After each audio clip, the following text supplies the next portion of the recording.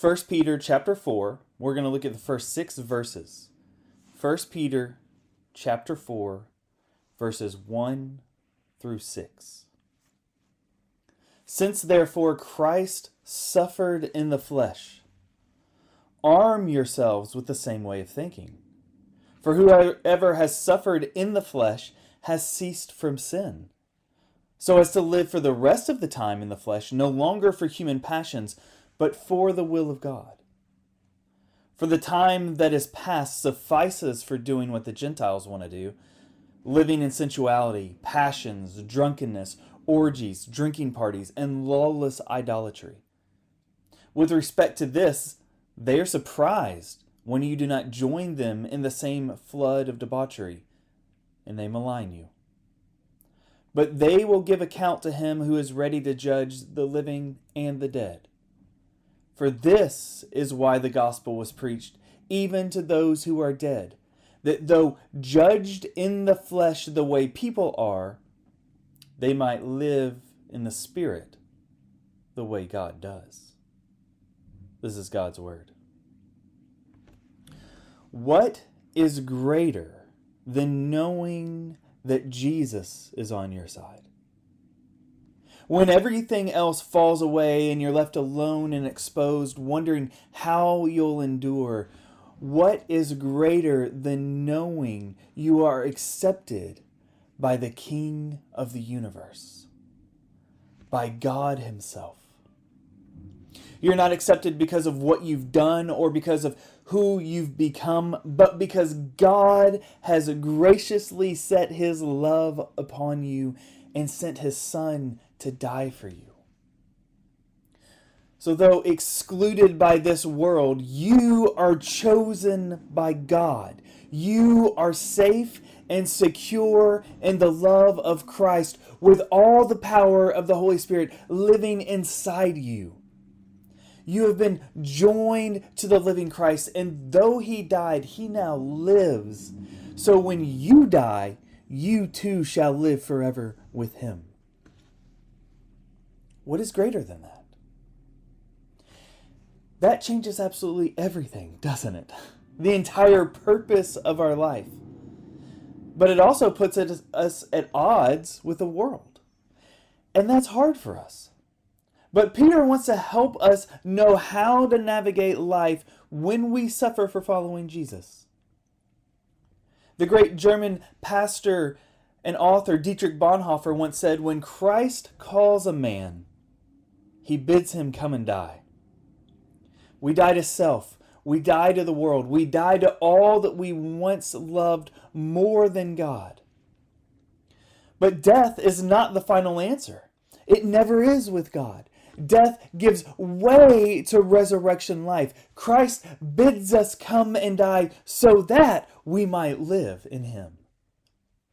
The truth is, there is no resurrection without death. There is no death without suffering.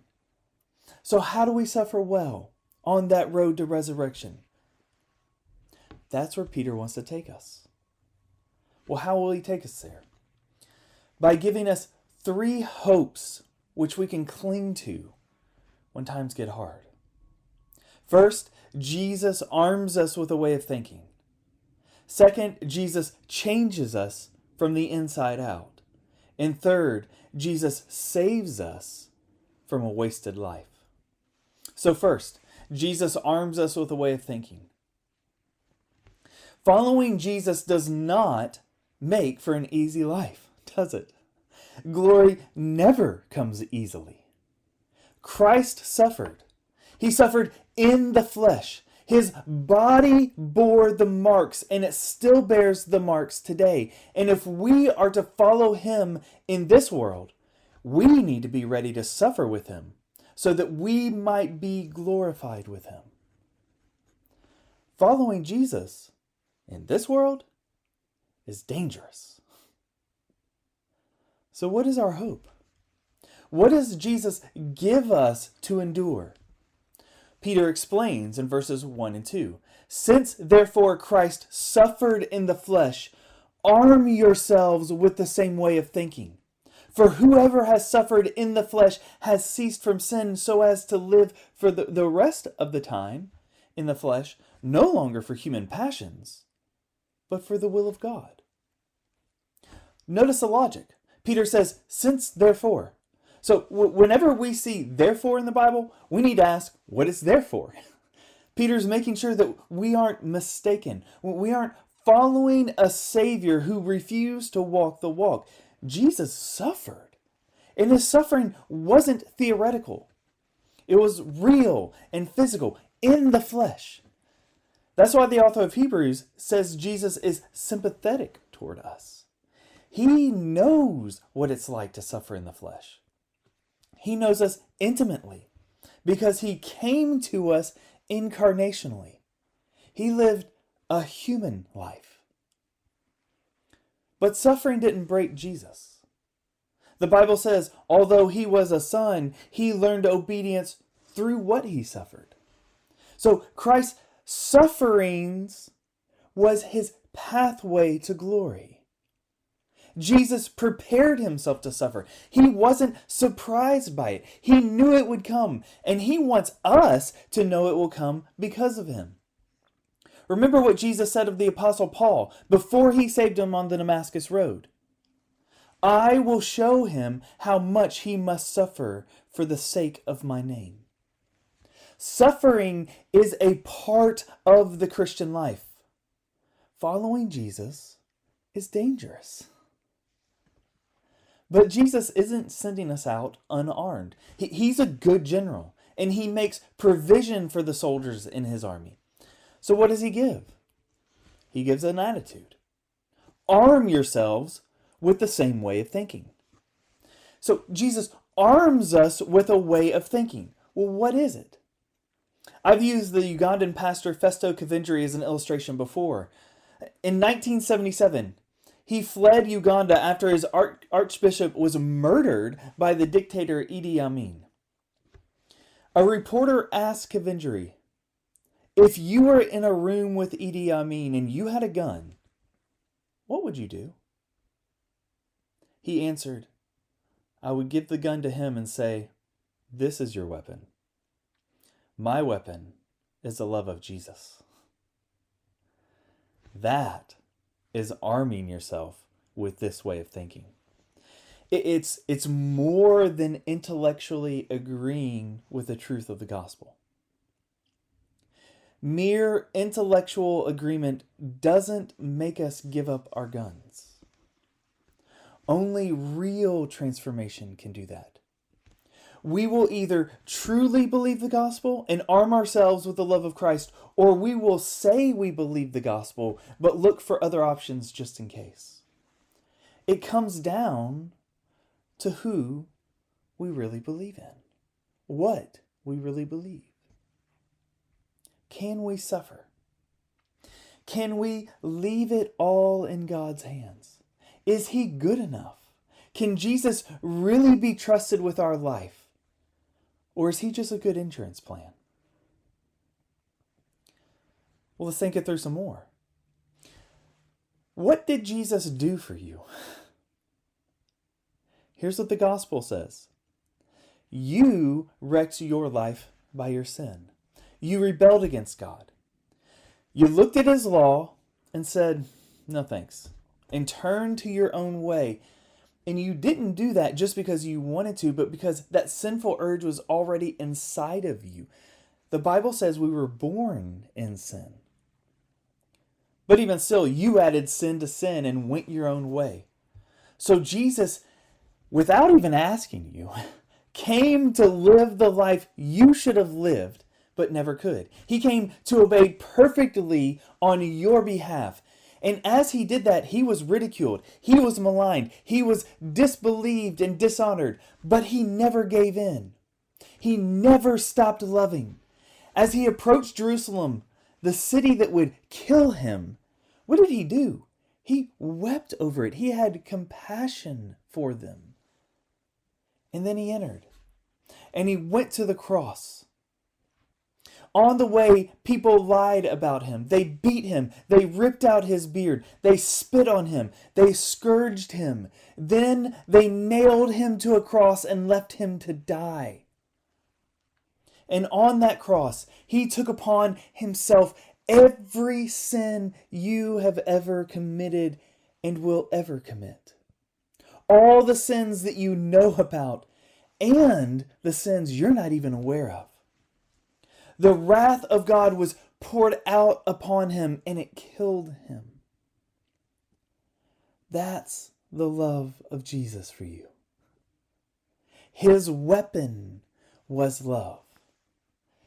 And now Jesus is arming his disciples with that same love.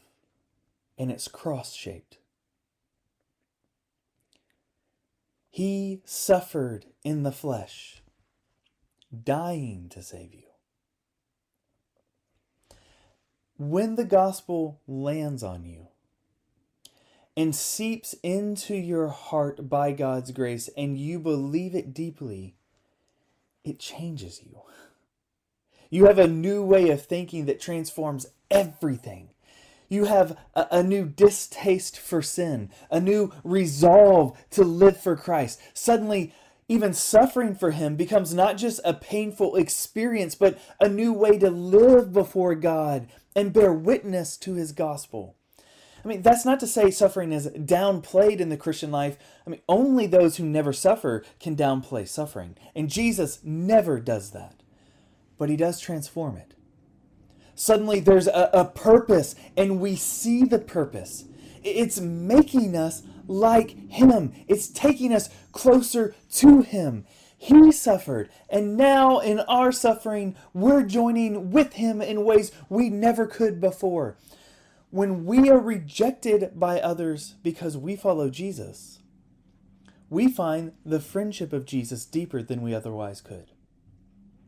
When we're left out because we won't do what others do, we find a welcome at the Savior's table.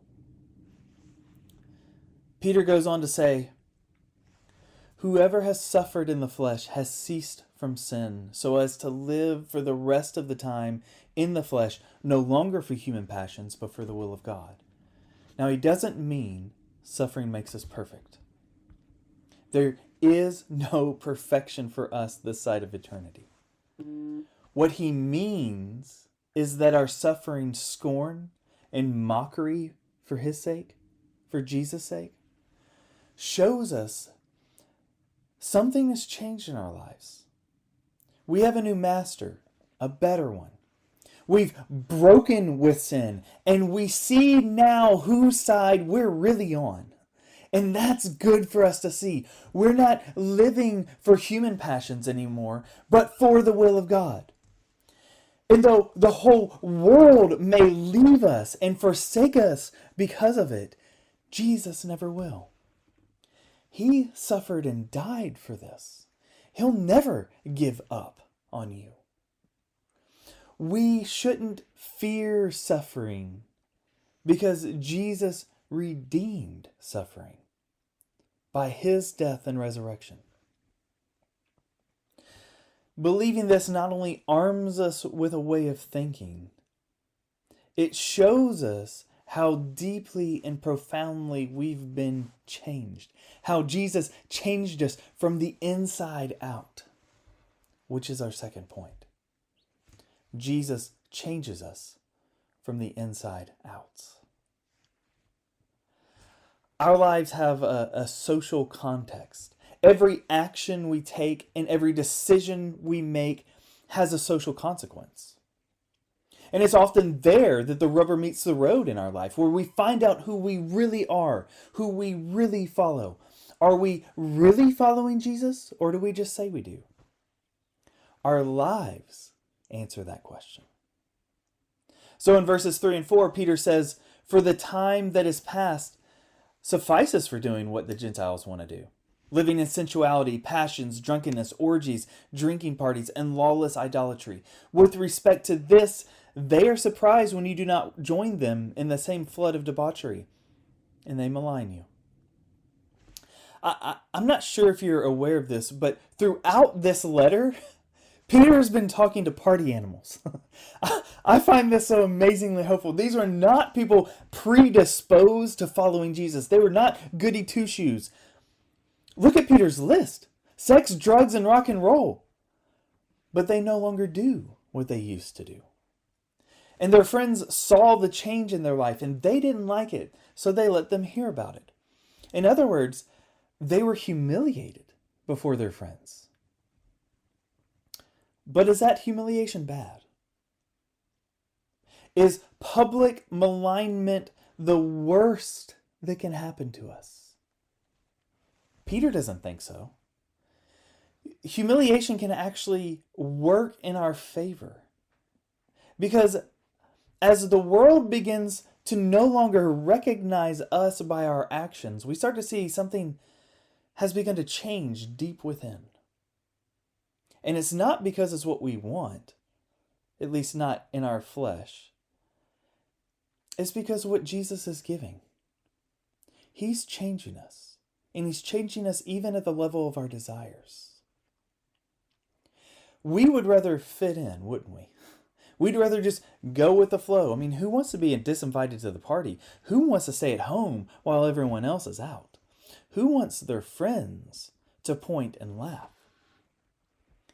But being humiliated like this helps us see. It shows us whose side we're really on now. Something comes up and we suddenly realize we just can't do that anymore. We can't even stomach the thought. What was once second nature now feels so foreign to us. And that's really good for us. We're being changed. Of course, just because Jesus is changing us doesn't mean we're suddenly bold and courageous all the time. I mean, we have weaknesses. We don't want to be embarrassed or singled out or left out. We want to blend in. More than that, there's some sins that we're just not ready to give up. We're like Augustine, who prayed, "Grant me chastity," but not yet. So we need Peter's words in verse 3. As one translation puts it, you have spent enough time in the past doing what pagans like to do. It's time to change. You need a clean break. How do we get there? By repentance. What is repentance? Repentance is turning from our sin to God. It's a redirection. How do we go from party animal to churchgoer?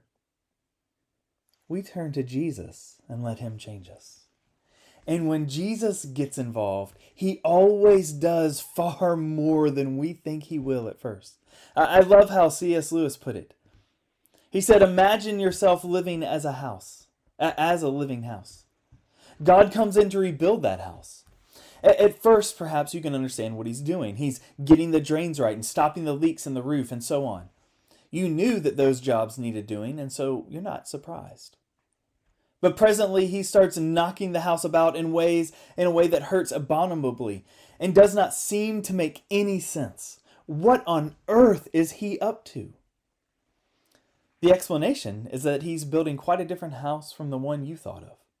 Throwing out a new wing here, putting on an extra floor there, running up towers, making courtyards. You thought you were being made into a decent little cottage. But He is building a palace. He intends to come and live in it Himself. You're no longer who you once were. Jesus lives in you now. And He's changing you from the inside out. And the surprise maybe of it all is you don't mind one bit. In fact, you wouldn't want it any other way. It's a surprising change, one that you couldn't make on your own. It's the kind of thing that only God can do. That's why Peter says we meet surprise when we don't join them in the same flood of debauchery. We've been changed and they can't explain it. And we can only explain it by the power of God. And we've repented, we've turned from sin to God. that doesn't mean repentance is easy. In fact, repentance is humiliating. It's a confrontation with who we really are, not who we tell ourselves we are. And actually, it's when it gets really embarrassing, really humiliating, that we know we're really repenting. And what does the Lord Jesus Christ do with us then? I mean, does he shame us? No. He welcomes us. 1 John 1:7 says, "But if we walk in the light, as he is in the light, we have fellowship with one another, and the blood of Jesus, his Son, cleanses us from all sin." Walking in the light with Jesus is a place of cleansing, not the place of judgment. How many of us actually believe that? We get that wrong all the time. Walking in the light of Jesus is a place of cleansing, not the place of judgment. But where is the place of judgment? Well, Peter tells us it's out there in the world. Peter assumes his readers once lived like the Gentiles did, living in sensuality, passions, drunkenness, orgies, and so on. But when they came to Christ and no longer did those things out of obedience to Jesus, their old friends made fun of them. Judgment came not from Jesus. He took all the judgment they'd ever experienced from God on himself at the cross. Judgment came from their former friends. They were humiliated before them, but it no longer mattered to them. Maybe they weren't at the cool kids table anymore, but who cares? I mean, that's fleeting. Sin is fleeting. It's gone in a moment like the wind, but it leaves a mess like a tornado. And through repentance, by looking to Christ, these dear Christians found new life.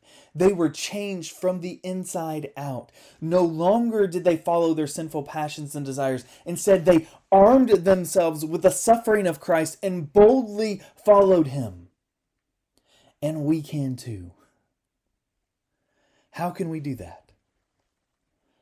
Well, for starters, we can create the right environment. We can create an environment in which that can take place right here at Refuge Church. We can arm ourselves with this thinking by the way we live among one another. For example, here's a great formula we could all use. Gospel plus safety plus time. This is what we all need. We need lots of gospel, lots of safety, and lots of time. We need the good news for bad people through the finished work of Jesus on the cross. We need it again and again, all the time. We need safety to confess our sins, to repent, to live in a non-accusing, non-embarrassing, non-manipulative, non-oppressive, non-condescending community where real sinners bring their real sin into the light and find fellowship with other sinners in the light of Christ. We need lots of time with no pressure to change quickly, no deadlines on our growth, no limits on our growth, no simple answers for complicated people like us, but plenty of time to rethink our lives at the deepest possible levels in light of the gospel before our patient God. Now, the world looks at that and sees weakness. I mean, where's the power there? Where's the fun? Where's the joy? But they're wrong. Because this is the way to the power, to the joy, to the fun of the resurrection. This is the path to true joy. This is counterculturally the most fun we could possibly have because we're following Jesus, our truest friend, greatest defender, our everlasting hope. And where he takes us is into a land of glory, which is our next point. Jesus saves us from a wasted life. though Jesus is arming us with a new way of thinking and changing us from the inside out, we still hear the world questioning our lives. Maybe we are wasting it. I mean, we only live once, right? We think, well, why not continue partying? Why not live however I want? Why not follow my passions and my desires? I mean, what's the real harm? Everyone else is doing it. Why not eat, drink, and be merry while we're still here? In the words of one famous TikTok personality, why not lighten up, get laid, go bowling? Here's why. Look at verses 5 and 6. But they will give account to him who is ready to judge the living and the dead. For this is why the gospel was preached even to those who are dead, that though judged in the flesh, the way people are, they might live in the spirit, the way God does. Our problem isn't that we take ourselves too seriously, but that we don't take the Lord of the universe seriously enough. I mean, we're down here playing in the slums while God is offering an eternal life of joy with him. Here's Peter's point. Jesus isn't taking our good life away from us. He's giving us the life we really long for. We actually don't know what's best for us. We need our Maker to show us how to live a truly full and satisfying life. That's why the gospel is preached to us. That's why the gospel is preached to those who came before us, who are now dead. The world is full of temptations. It's filled with amazing things. But in our sinful hands, we can take even the most innocent of things and abuse them for our own sinful purposes. But Jesus saves us from that. Now, in Christ, we can enjoy good things without making them more than they are. Through the power of the gospel, we can live now and forever. We aren't banking on our best life being here and now. We're looking out ahead to that great day when Jesus returns and restores this broken world by his marvelous grace. He's promised pleasures forevermore. Pleasures that last way longer than any pagan orgy ever could. Our life in Christ is not a pursuit of joyless perfection through abstention, but a pursuit of holy joy through repentance and life in Christ. Jesus is leading us to true joy. Now, unbelievers won't understand that, so they might make fun of us. They might malign us. They might even hurt us. But we can endure it all because Jesus did. And he lives. And because he lives, we will too. Following Jesus is dangerous. It's humiliating. But it's also glorious. As we accept unjust suffering as Jesus did, and as Peter is calling us to do, we find something amazing begin to happen. What did the suffering of Jesus bring to this world? Redemption. Remember the centurion standing at the foot of the cross when Jesus breathed his last. What did he say? Truly, this was the Son of God. The suffering of Christ made an impact on that man. In the death of Jesus, he saw something glorious, something he hadn't seen anywhere else. Well, what have we seen? Is it not the same thing? Since therefore Christ suffered in the flesh, arm yourselves with this same way of thinking.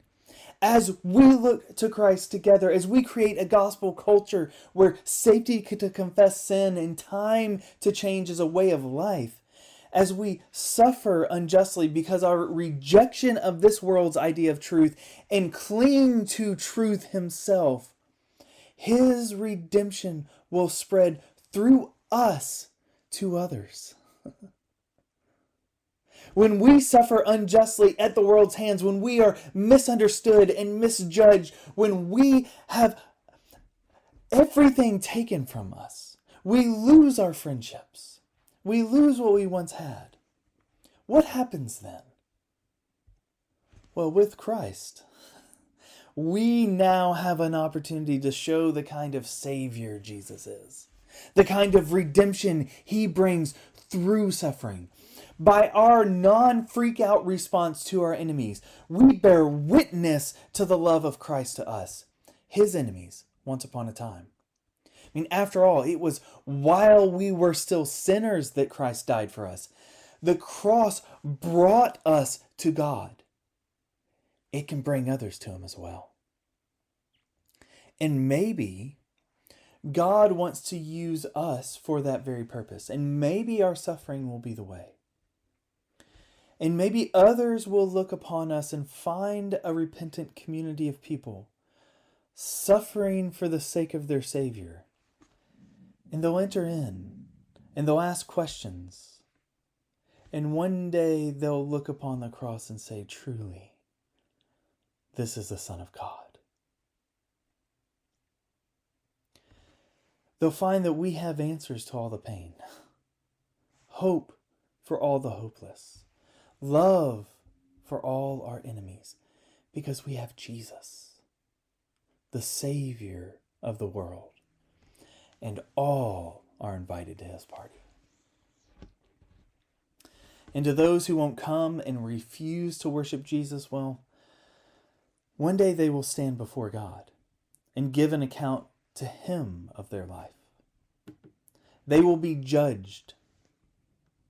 So if we are judged by them in the flesh, well, what of it? We know that we are alive in the Spirit. We can accept unjust suffering because Jesus did. And He used it to spread redemption to others. Let's pray.